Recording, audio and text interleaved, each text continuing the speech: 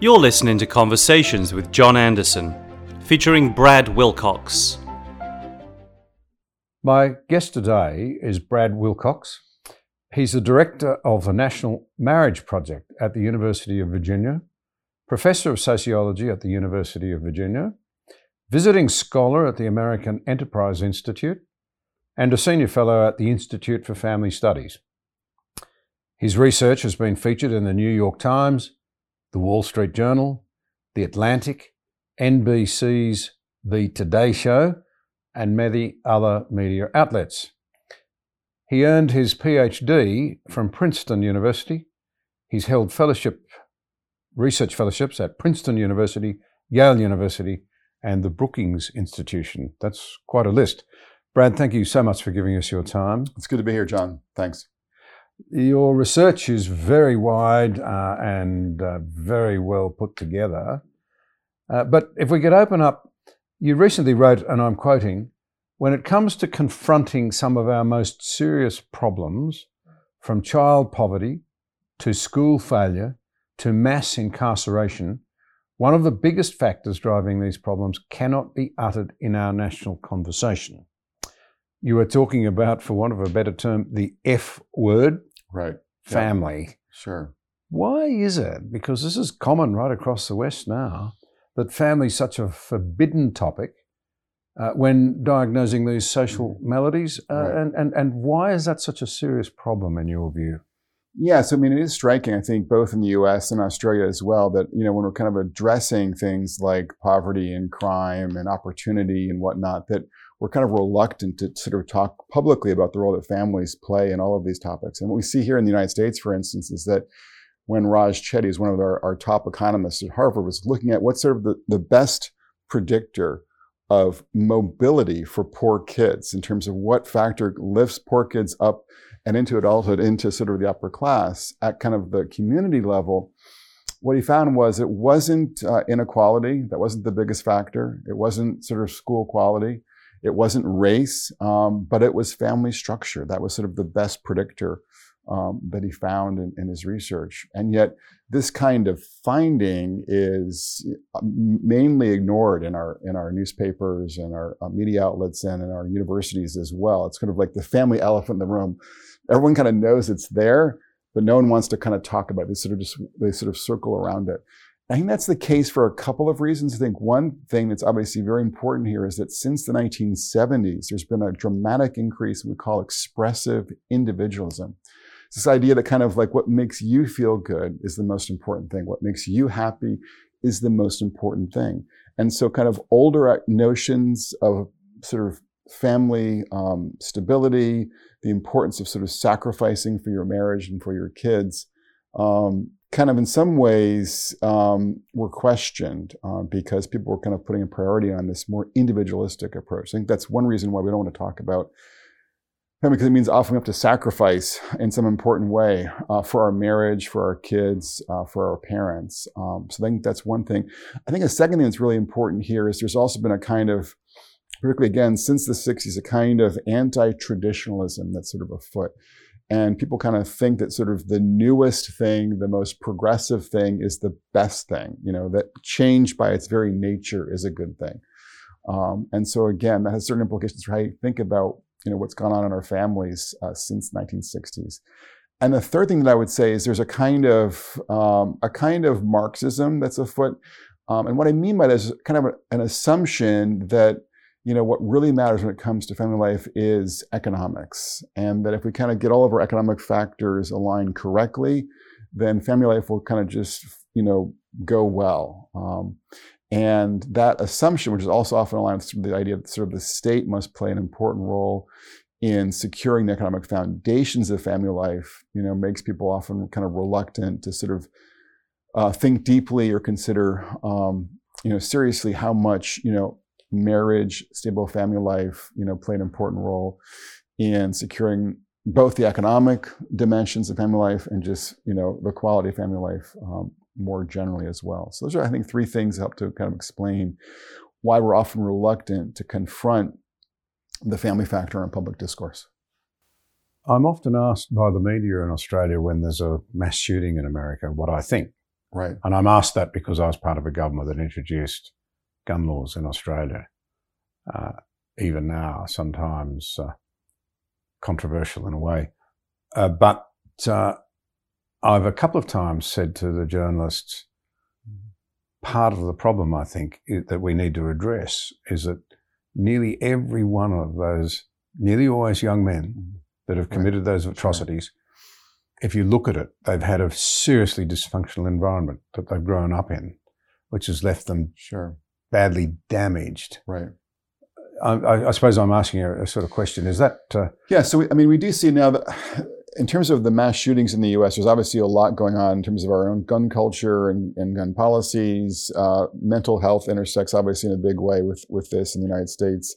I think also kind of an inability to sort of give our young men a kind of a clear and constructive model of masculinity.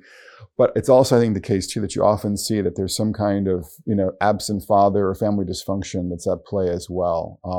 And when you look kind of beyond just the sort of the mass shootings to sort of crime more generally in the United States, violent crime in particular, what you do see is there's a lot of empirical evidence indicating that young men who've grown up without their fathers in the household are more likely to have difficulty with the law. They're more likely to be imprisoned, incarcerated.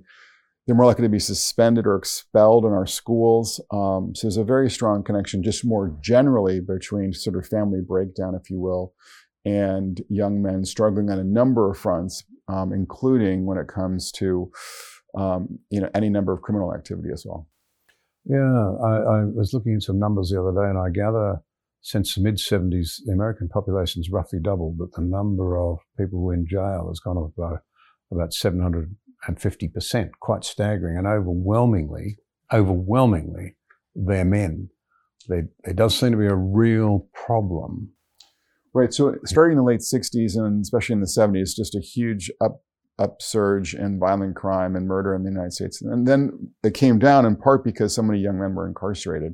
And of course, now we've seen an uptick again in violent crime and in murder in the U.S., and that's actually a topic I'm investigating with some colleagues in terms of what's the connection there between family and crime. But in general, we do see in the U.S. a very strong association between violent criminal activity, incarceration, and young men growing up in homes without their fathers. My real point here being that it's as you said, we don't want to talk about the impact of family structures and the environment in which people grow up in as a factor here. It's as though it's taboo. And yet I think it would be very helpful if we were to be more honest and to talk about it more. Right. And again, I think probably the most fundamental reason it's taboo is that, all of us have, have failed in some way in our families. Yeah. All of us know folks who have messed up their marriages. And I think it's difficult for us to kind of confront this reality. But I think it's still necessary, and we could do more, I think, as a culture, more as individuals, more on the policy front to kind of give parents and adults kind of the skills, the norms and the incentives that they need to kind of do better on the family front. Coming back to a more immediate issue, we're still coming out, I guess, of the whole social upheaval created by COVID. Right.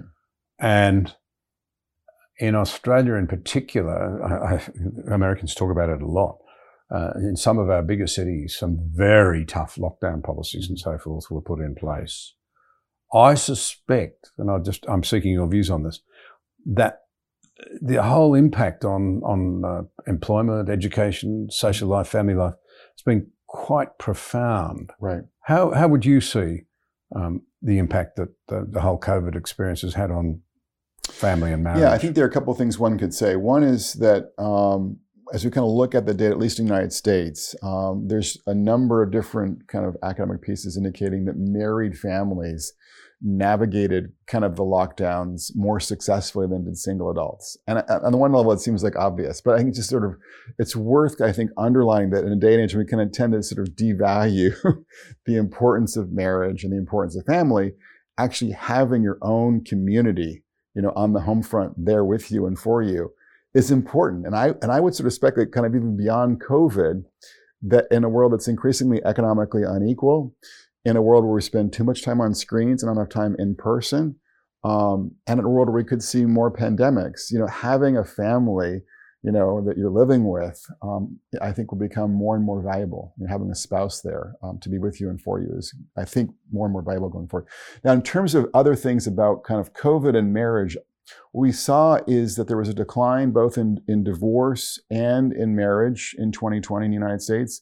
We've seen an uptick in marriages in 2021 as people kind of recovering, and this year as well, 2022. And how it's going to kind of fall out for divorce is not entirely clear. What we did see about 12 years ago with the Great Recession was that in the middle of the Great Recession, people kind of hunkered down and divorced less. And then once the recession lifted, there was a bit of an uptick in divorce. And then after that, divorce came down yet again. So divorce kind of overall is down in the US. And I think that's in part because people recognize that kind of in the face of some major social tumult, major social trauma, it's good to kind of stick with your spouse. But it remains to be seen how this will kind of play out in the next couple of years with respect to sort of COVID. And it could be that, again, folks appreciate how much it matters to have a spouse in the corner. But for, of course, some couples, kind of the intensity of being together, lockdown was too much for their marriage. So we'll see, I think, in the next year or two how this all plays out in terms of marriage stability and also kind of people entering into marriages as well.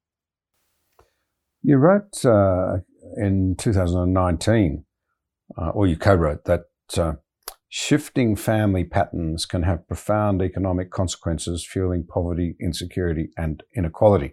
And a moment ago, indeed, you made the comment that family structures have a huge impact on social mobility. Right. Now, by shifting family patterns, I'd imagine you're talking to some extent at least about what we might have called fairly recently broken homes. Sure.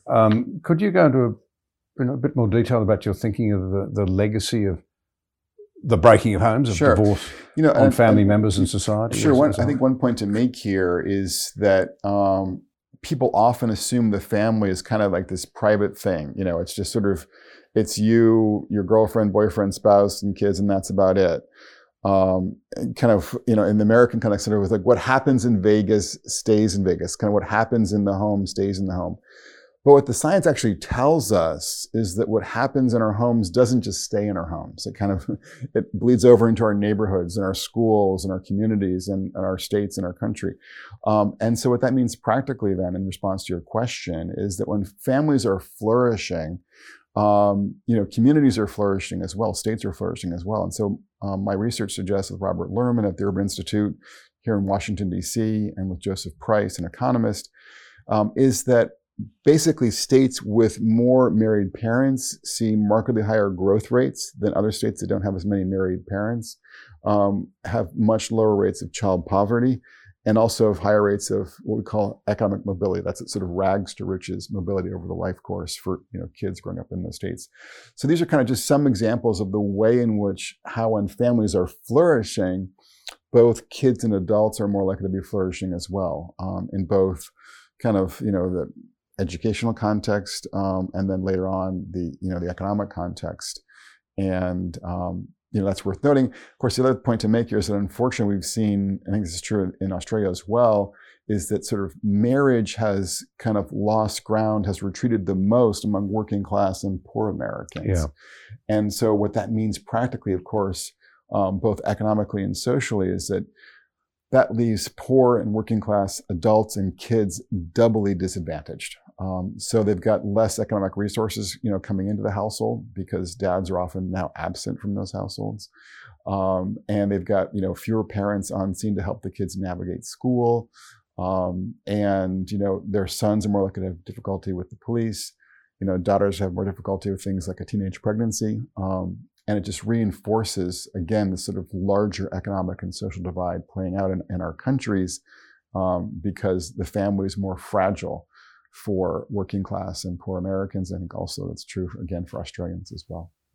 Something you said there made me stop and think. You can actually assess state by state in America, can you? That some states have stronger marriage structures, commitments than others. Correct. Yeah. So there's a lot of heterogeneity. Places like Utah have quite stable families. True for Nebraska as well.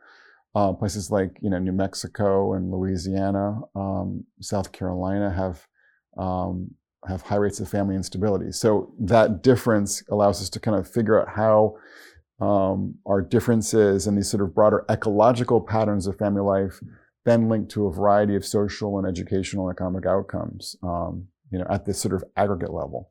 But the point here is that, again, families don't just matter for individual adults and kids, they matter for the larger social environment. And we often, I think, fail to kind of recognize that in the current political and cultural context. Flow-on question. To what extent has that been the result of those states being culturally different for historical reasons?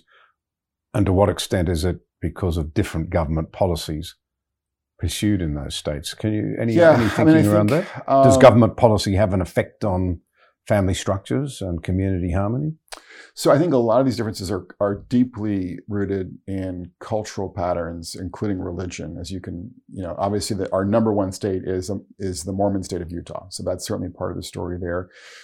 You can think though too, the longer impact of a very kind of perverse law, and that of course is the whole law around slavery in the United States. So when you look at in which regions is sort of the family most fragile in America, it's in those counties where slavery was most salient. So you can kind of look at the Mississippi Delta, for instance, and that's an expression in some ways of obviously both culture, but also of law. But then more recently, you can certainly look at, there's been work done by economists at MIT, for instance, showing how the first states to pass no-fault divorce were the states that saw their kids' sort of educational attainment come down, more quickly than states that did not pass no-fault divorce law. So that's an example of how kind of family policies at the state level were then reflected later on in this case, kids' educational performance. That really is interesting.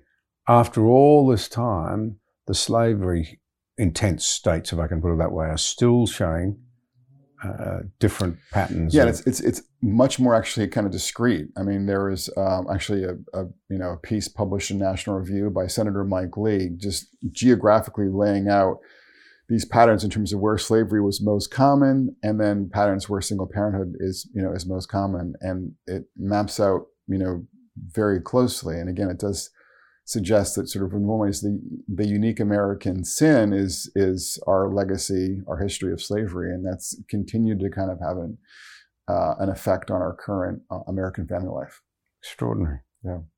To move to the issue of happiness, contentedness, and what it has to do with family structures, I'm interested that you recently wrote an article, The Surprising Case for Marrying Young.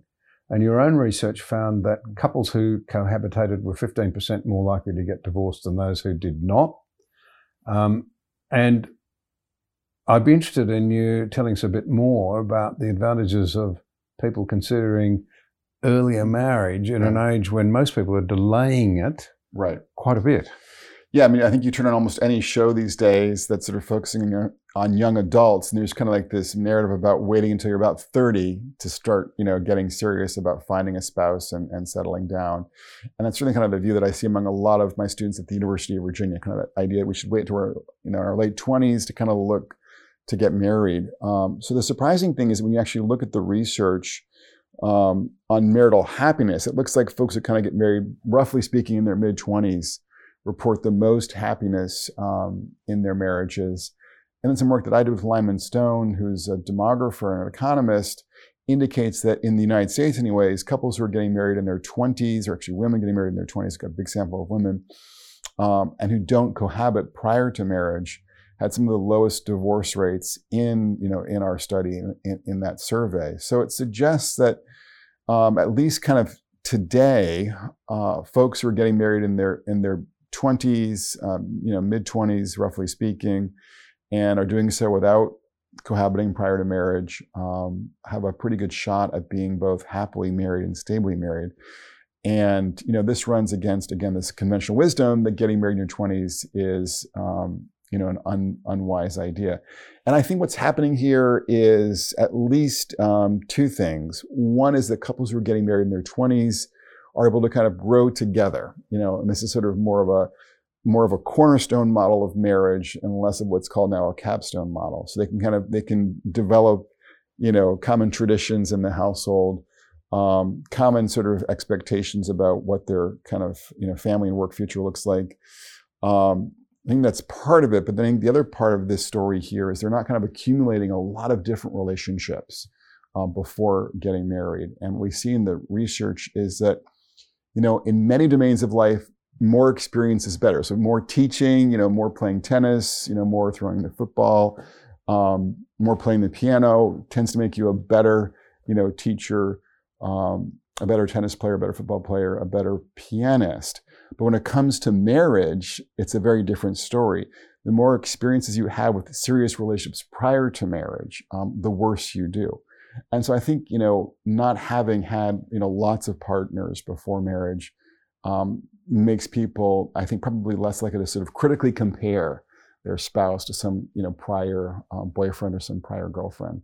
And that also, I think, helps to explain why folks are kind of getting married directly without cohabiting, in their mid-20s tend to be more likely to flourish. But again, it is a kind of surprising finding for a lot of young adults today. I can imagine a lot of people would be surprised. Yes, very much so. You've done a lot of work, actually, on this issue of younger Americans and their state of mind, their happiness. Sure. And you've looked at the influence of a number of things on their happiness. I understand that there's quite a low level of, relatively speaking, of satisfaction with life, of people saying, I'm really enjoying my life now, compared to the historical norm.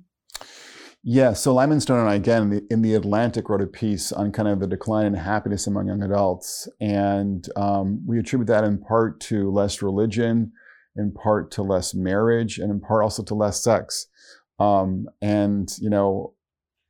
If you had told me, like, even 5 years ago that I'd be worrying about young adults not having sex, I would have laughed you out of the room.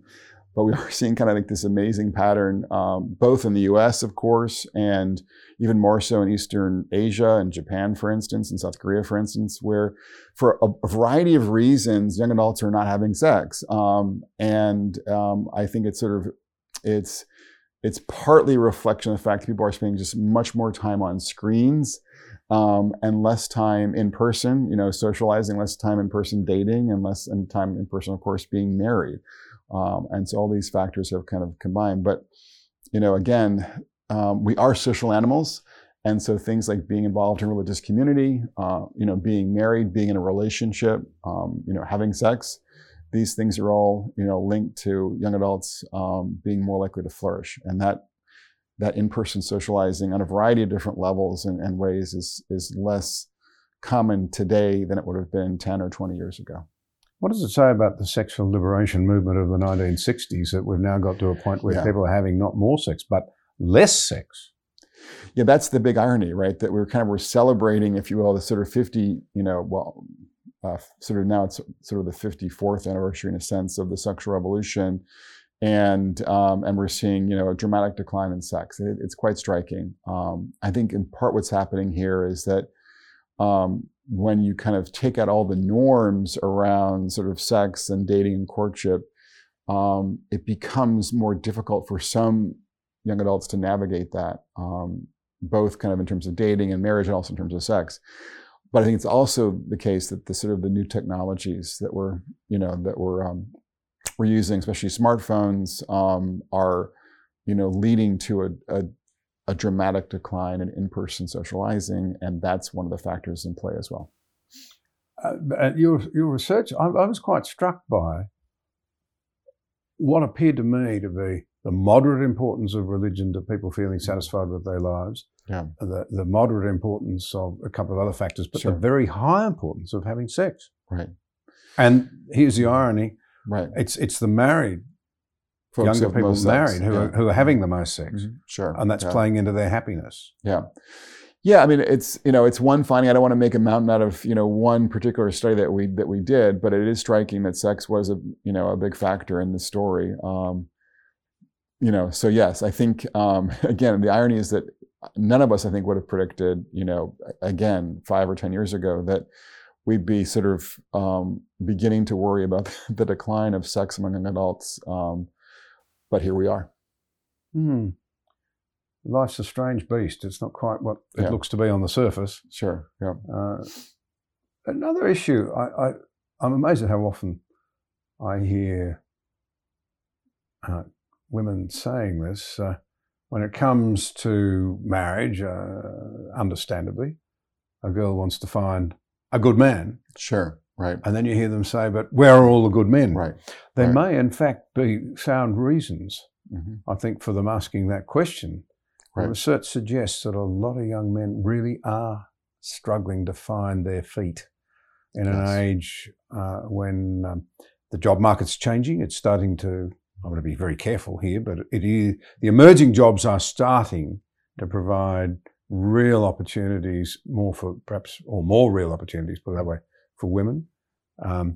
Boys are not doing as well at school. They Right. seem to be suffering more with family breakdown, if I can put it that way. More of them are going to jail. Sure. So yeah, I think So maybe there's something to this idea So that no, I there is think a shortage of good men. we do see at my own university about 56% of the students now are female, and about 44% are male. And we're seeing, across the country, women dominating kind of academic, achievement, kind of contests in their middle schools, high schools, and being much more likely to both matriculate and graduate from college and graduate programs. And we are seeing a growing number of young men who are not in the labor force in the U.S. as well.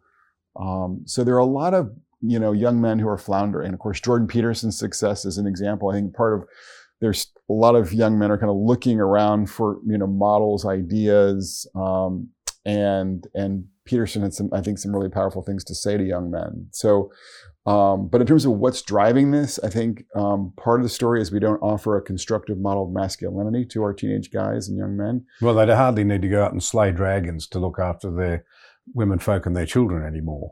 That's part of it, but I'm just sort of saying, there's the pop culture, the schools don't really offer much in the way of kind of a constructive model of how one could be a dragon slayer of sorts in the 21st century.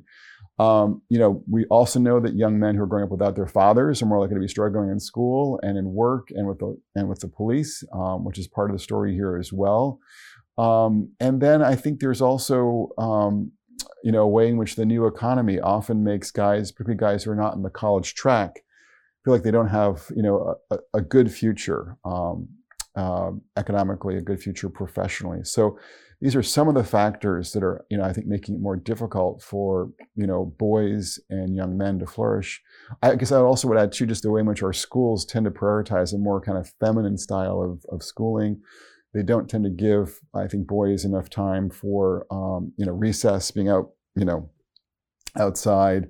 They tend to kind of minimize risky activities at school, at least in the U.S. context, and tend to kind of promote activities and forms of learning, forms of pedagogy that are often more suited, I think, to young women than to young men. So all of these things, I think, have created a context where we're less boy-friendly, less male-friendly than we used to be. And what people don't always realize is that means that there are fewer men who are kind of marriageable, because they haven't gotten the training in school, they don't have the opportunities in the workforce that would make them attractive candidates for marriage. And so I see it at my own institution at the University of Virginia, a lot of young women coming into my office and expressing concern about the lack of available men that they could sort of date and imagine a future with. And that's sort of one way in which I think this failure to sort of serve the needs of boys and men ends up actually hurting women as well. This is interesting, isn't it? Because in one way, the first thought that comes to my mind is the idea that if what you've got here is a situation where it's terrific, the girls are doing well, Sure. but if the boys are not doing well, that's bad for the boys. But there's a whole lot of girls out there too who are finding it hard to find the right person to share their lives with. Yeah, So exactly, yeah. If that's one right. sex is not doing well, neither Right. sex is reaching their optimal sort of level of happiness and contentment and Right. And meaning.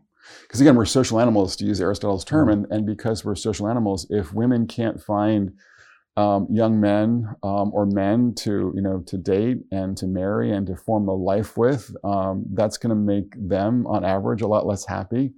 It's going to deprive them of opportunities to find a unique form of meaning in life as a wife and mother.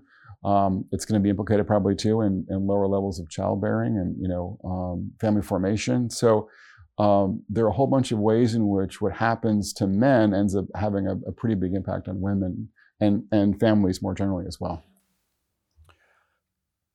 We get a lot of talk about toxic masculinity, and I want to say up front that I think there are a heck of a lot of really decent young men out there who feel troubled and affronted and alienated by the idea that their masculinity is toxic. And I think they're the people who go to hear Jordan Peterson because they're struggling with that. They're saying, I don't want to be toxic, I want to be a decent human being. We'll come to the ones that are toxic in a moment. Sure.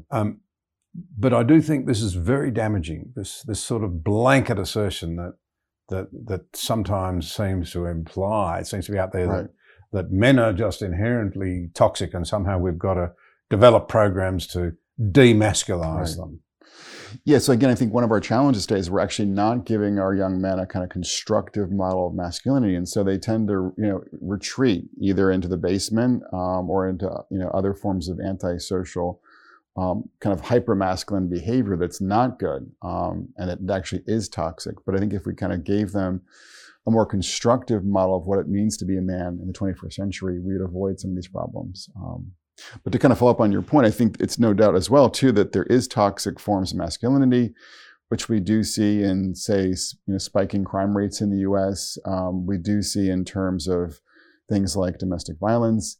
And it's, I think, important to note, it's often when men are failing to kind of be integrated into our core institutions that they act in toxic ways. So if they're failing in school, if they are not married, if they're not gainfully employed, they're often more likely to, for instance, engage in domestic violence. So we know that, for instance, rates of domestic violence are much higher among cohabiting couples than they're among married couples. They're higher for men who are unemployed than for men who are employed. So again, I think men are more likely to flourish on average when they're embedded in core institutions like marriage and work. And when they're not, they're more likely to succumb to a kind of toxic form of masculinity.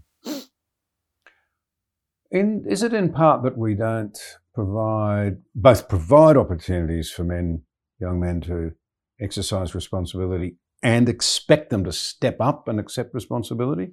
We don't do adulting anymore. Yeah, I think we don't do adulting enough in general. Yeah, across the board. I mean, I think, this is true for young adults, both female and male, but I think it's especially the case that we're not doing enough to kind of basically scaffold the transition into adult masculinity for our young men. Of course, across time and space, most cultures have had strong rites of passage. They've taken, teenage boys basically and ushered them into adulthood, and then given them kind of like a to-do list. This is what you've got to do as an adult male. And we don't do enough of that today in our contemporary culture. There's been, on the horrific issue of family violence or domestic violence, there's been a bit of controversy in Australia built around some research done in America, and I'm not sure about the quality of the research all the way it was interpreted in Australia, genuinely uncertain, but an attempt to link, particularly in sections of the media that are hostile to Christianity, a link between conservative ideas of gender roles, and sure, what have you, and domestic violence. It's an area I understand you've done quite a bit of research. In my book on sort of religion and family life for American men, what I found was that men who were basically nominal evangelicals or nominal conservative Protestants were the most likely to be reporting domestic violence, whereas men who were attending church regularly as conservative Protestants or as evangelicals have the lowest reports of domestic violence. And don't know entirely what's sort of happening there, but I think one possibility is that men who are kind of exposed to sort of, Christian or religious notions of sort of patriarchy and authority in a very kind of, thin way, in a very kind of, cursory way, could take that as a sort of a license to be authoritarian or abusive.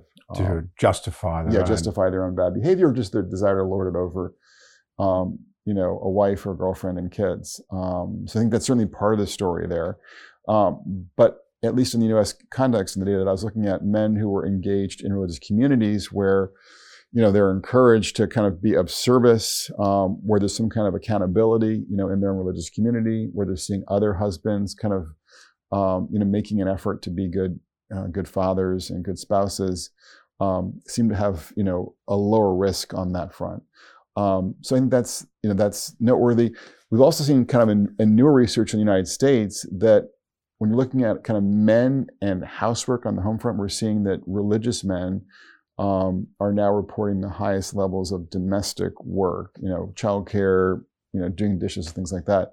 And I think this is kind of a reflection of this sort of new recognition that the family is in important ways under threat. And so as husbands and fathers, we need to kind of step up and do more to help out on the home front. But I think anyone who's been involved in a religious context knows that domestic violence is a reality. And I think we could do more, both from the pulpit and other contexts, to kind of communicate the message that A, that's not acceptable, and B, that if you're having difficulties in your marriage, there are resources out there that you can plug into to strengthen and improve your marriage as well. I think it's fair to say that there'd be a broad view in modern society that people who take their religious faith seriously are uptight and probably less happy and less free, right, than those who have discarded those old superstitions. Sure. Your research suggests something quite different. Yeah. That people who take faith seriously actually record higher levels of happiness, right, including women. Right. Sure. In deeply faithful households.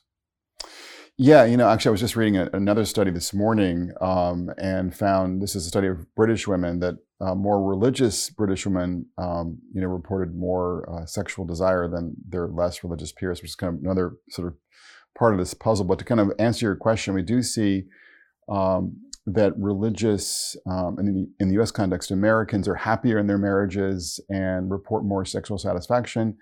And both on the sexual satisfaction side of the ledger and on the marital happiness sort of outcomes, we see that religious women who attend church with their husbands are doing the best.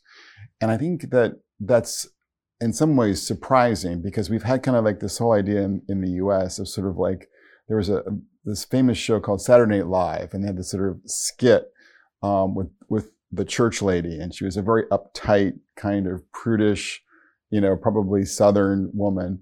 And I think one could get kind of the sort of sense from this pop cultural perspective that, religious women are, again, sort of dour and unhappy and uptight. But I think there's something about the sense of security and trust engendered in a religious marriage on average.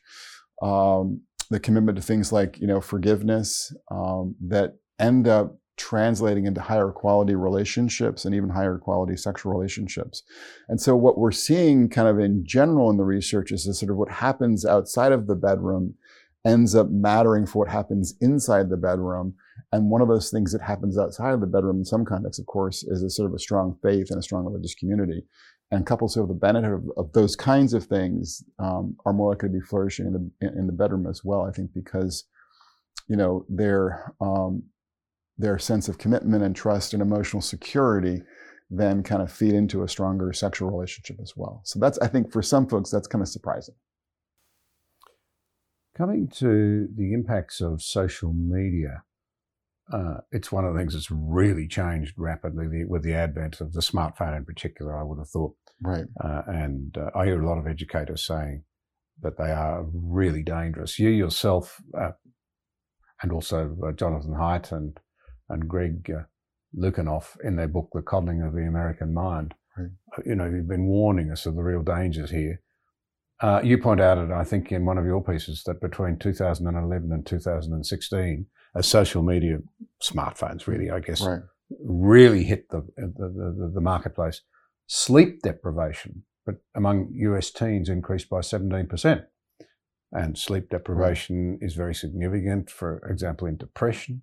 Then there's anxiety over body image and bullying. There's predators, there's Sure. pornography. Mm-hmm. I mean, to some extent, you'd think letting your kid take a mobile phone to school is like letting them take a machete to school. How do we handle this? What do we know about the mental health impacts of social media on children? Yeah, I mean, I think there's obviously a lot of controversy among academics about how much, the smartphones have played a role in, helping to fuel this sort of spiking trend in anxiety, spiking trend in depression, spiking trend in suicide, in many contexts. And from the way that I kind of read the research, I think that social media per se has been a big part of this, because it promotes, as you were saying, kind of like this sort of spirit of comparison. Like, you never measure up to, your peers online, because they're always presenting the best stuff online to you. And so that's, I think, part of the story. There's other kinds of material online that's toxic in one way or another, whether it's in terms of pornography or violent or whatever else it might be. And then the other piece too is that, we all need a good, 7-8 hours of sleep a night. And, our teenagers need even more sleep. And of course, if you give a kid an iPhone, and you don't kind of collect it at 10 o'clock at night, they're often going to just spend, hours, scrolling through a screen.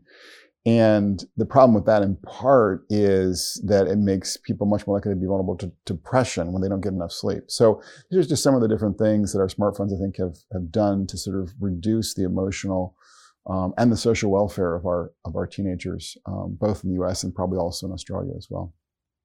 Any sort of particular thoughts on your part as to what schools and indeed even political forces ought to try and do in this area? Yeah, are there helpful steps we could take? Well, I mean, and I don't know, but certainly schools should basically prohibit, I think, phones obviously during class, and maybe give kids just sort of discrete times, maybe, during just before lunch, whatever, to sort of check in with their parents, whatever else it might be, or, a study break, but just sort of have the phones kind of basically out of the school. I think it's always constructive. And our kids have been in schools that have very different policies, but the schools that have the sort of the most strict policies seem to have the best, social environment for the kids. And then policymakers, I think, could do more to circumscribe the role of phones in the lives of kids. So one idea would be kind of to shut down social media for kids from, say, 10 o'clock in the evening to 7 in the morning, or something in that framework, to address the sleep issue. Another idea would be to require social media companies to get the permission of parents. And there are ways now to do that, through verification processes that are fairly straightforward now online. So I think that would kind of reduce the number of platforms that kids have access to and give parents more opportunities to sort of, scan their kids' social media sites as well. And then to sort of really do a better job of age verification for pornography as well, at least and there are some sites that are easily identifiable, and kind of make sure that those are much more removed from kids' access would be good. So these are the kinds of things we could do, kind of common sense reforms to kind of rein in big tech to some extent when it comes to our kids. Finally, if I could, do you have any thoughts on those who, I'm sure it's a huge number of people in our communities who are committed to their marriages, but wondering how to strengthen them and keep them fresh, those sorts of things. Because it does seem to me that all relationships require refreshing on a regular basis. Any thoughts on what that looks like, practical tips? Yeah, so we have seen, obviously, since the 1970s, a pretty dramatic uptick in divorce. And so I think you have to be, if you're married, you have to kind of be thinking about, in a sense, sort of, what do I do to sort of protect my marriage from divorce? And then also, what do I do to sort of make it stronger and better? I think about this in terms of 5 different C's. So the first C is about communion. About a kind of we before me mentality in your marriage. This is, I think, both kind of very practical. So things like, for instance, having a joint checking account is linked to actually better marital outcomes. Kind of it forces people to kind of see their finances as kind of a we thing, not a me thing, and to talk through financial difficulties and challenges in ways that hopefully are generally constructive. So that's sort of one idea on that front. But also in terms of on the emotional front for communion, I would definitely encourage couples to go on a regular date night, and mix it up. So doing novel things with your spouse, whether it's dancing or movies or going on a hike, whatever it might be, tends to engender a sense of romance, because there's something about novelty that is linked, I think, in a very profound way in our brains and in our hearts with a kind of more romantic spirit. So that's one piece. The second C is about children, kind of recognizing that your marriage matters not just for you, but for your kids, and couples who have that sense that they're kind of engaged in enterprise to raise kids and then maybe help raise grandkids, I think are more likely to be flourishing with this kind of common project they're working on together as a couple. The third C is about commitment, kind of recognizing that you've got to protect your marriage. And that partly is about fidelity. So, one sort of negative example here is a very famous Republican Governor Mark Sanford, who would go away every year with his sort of college buddies, I think it was, a bunch of guys, and they would kind of go do adventures. But these friends were not really kind of committed to fidelity. And so one trip he met this woman in South America, and, things went from there. And then that ended up, basically destroying his marriage.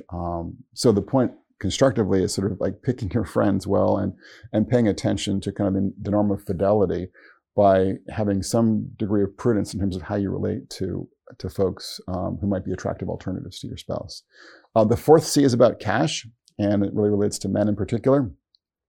We know that marriages where men are doing a decent job, at least in the workforce, are markedly less likely to end in divorce, whereas the woman's employment has no implication for divorce risk. So basically, kind of encouraging husbands, to be deliberate about, being good workers and kind of attending to their financial responsibilities on that front is still, even in 2022, important. This is based upon some Harvard research done by Sasha Killewald. And the final C is about community. And we know that folks who have friends who are family-oriented are more likely to be flourishing in their marriages, and particularly friends who are religious. And think about this in terms of three different factors. What I'd call norms, people who kind of embrace norms like forgiveness, for instance, in marriage, often from a religious basis. Network, so being connected to other, for instance, religious friends, is linked to better outcomes. And then we call in sociology nomos, a sense of like there's an order out there that is kind of superintending your life. And so when you confront things like unemployment, the loss of a loved one, or some other major trauma in your life, if you have a kind of a community and a nomos that sort of basically gives you a sort of what we call a sacred canopy in sociology that lends meaning to your difficulty and to your suffering, you're much more likely to successfully navigate it and not to see your marriage dragged down by this, this challenge, the slings and arrows of fate, so to speak. So those are kind of the 5 C's again. So it's communion, it's children, it's commitment, it's cash, and it's community are all factors that are linked to both stronger and more stable marriages in my research. That's really valuable. There's 2 things I'd just like to say that I really picked up on there. The first was forgiveness. We don't do it very well in our culture now. Sure. Rabbi Jonathan Sachs, in a conversation that I held with him before he tragically died, he said one of the things that's really destructive in our modern community now is the judgmentalism in this day of cancel culture. Say the wrong thing, whatever. And the judgment is very harsh. There's no mercy. There's no forgiveness. It seems to me that family environments and marriages in particular, there are going to be mistakes. There are going to be misunderstandings. If there's no forgiveness, it's going to be very hard to keep the ship in good shape, isn't it?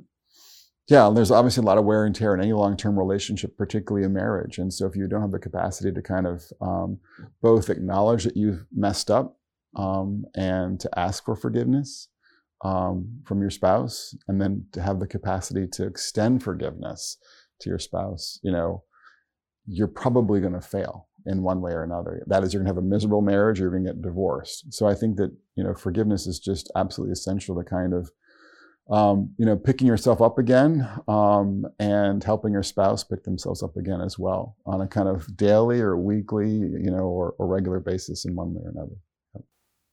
And the other thing, you've been very generous with your time, but just to close this off, but that you said that companionship. Sure. It strikes me that women are innately better at that than men, particularly once they've finished university and they go out into the workforce. Men tend not to be very good at keeping a few good, close, we'd say in Australia, mates around them. Yes. And I heard a fellow I know and respect, an older man, say that a lot of women had said to him throughout his working life, I wish my husband had more friends. And he made the observation that women are much better at it than men, but that women actually wish their husbands did have deep and meaningful relationships with a few friends. Yeah, although I'd say it's important for both husbands and wives to have some good friends outside of the marriage, and these are friends, of course, who are there for the marriage as well, not friends who are going to kind of, basically from the sidelines throw rocks at the relationship. But having kind of other outlets, not kind of investing all of your emotional apples in the marital basket, but kind of being able to kind of see and seek out,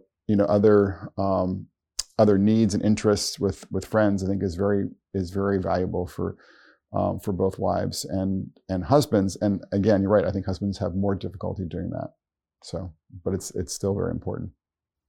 Well, thank you so very much. As somebody said to me the other day, I seem to have had training courses in everything except marriage. Yes. So I think your insights and your tips are gold. And thank you very much indeed. Okay. Thanks, John. Appreciate it.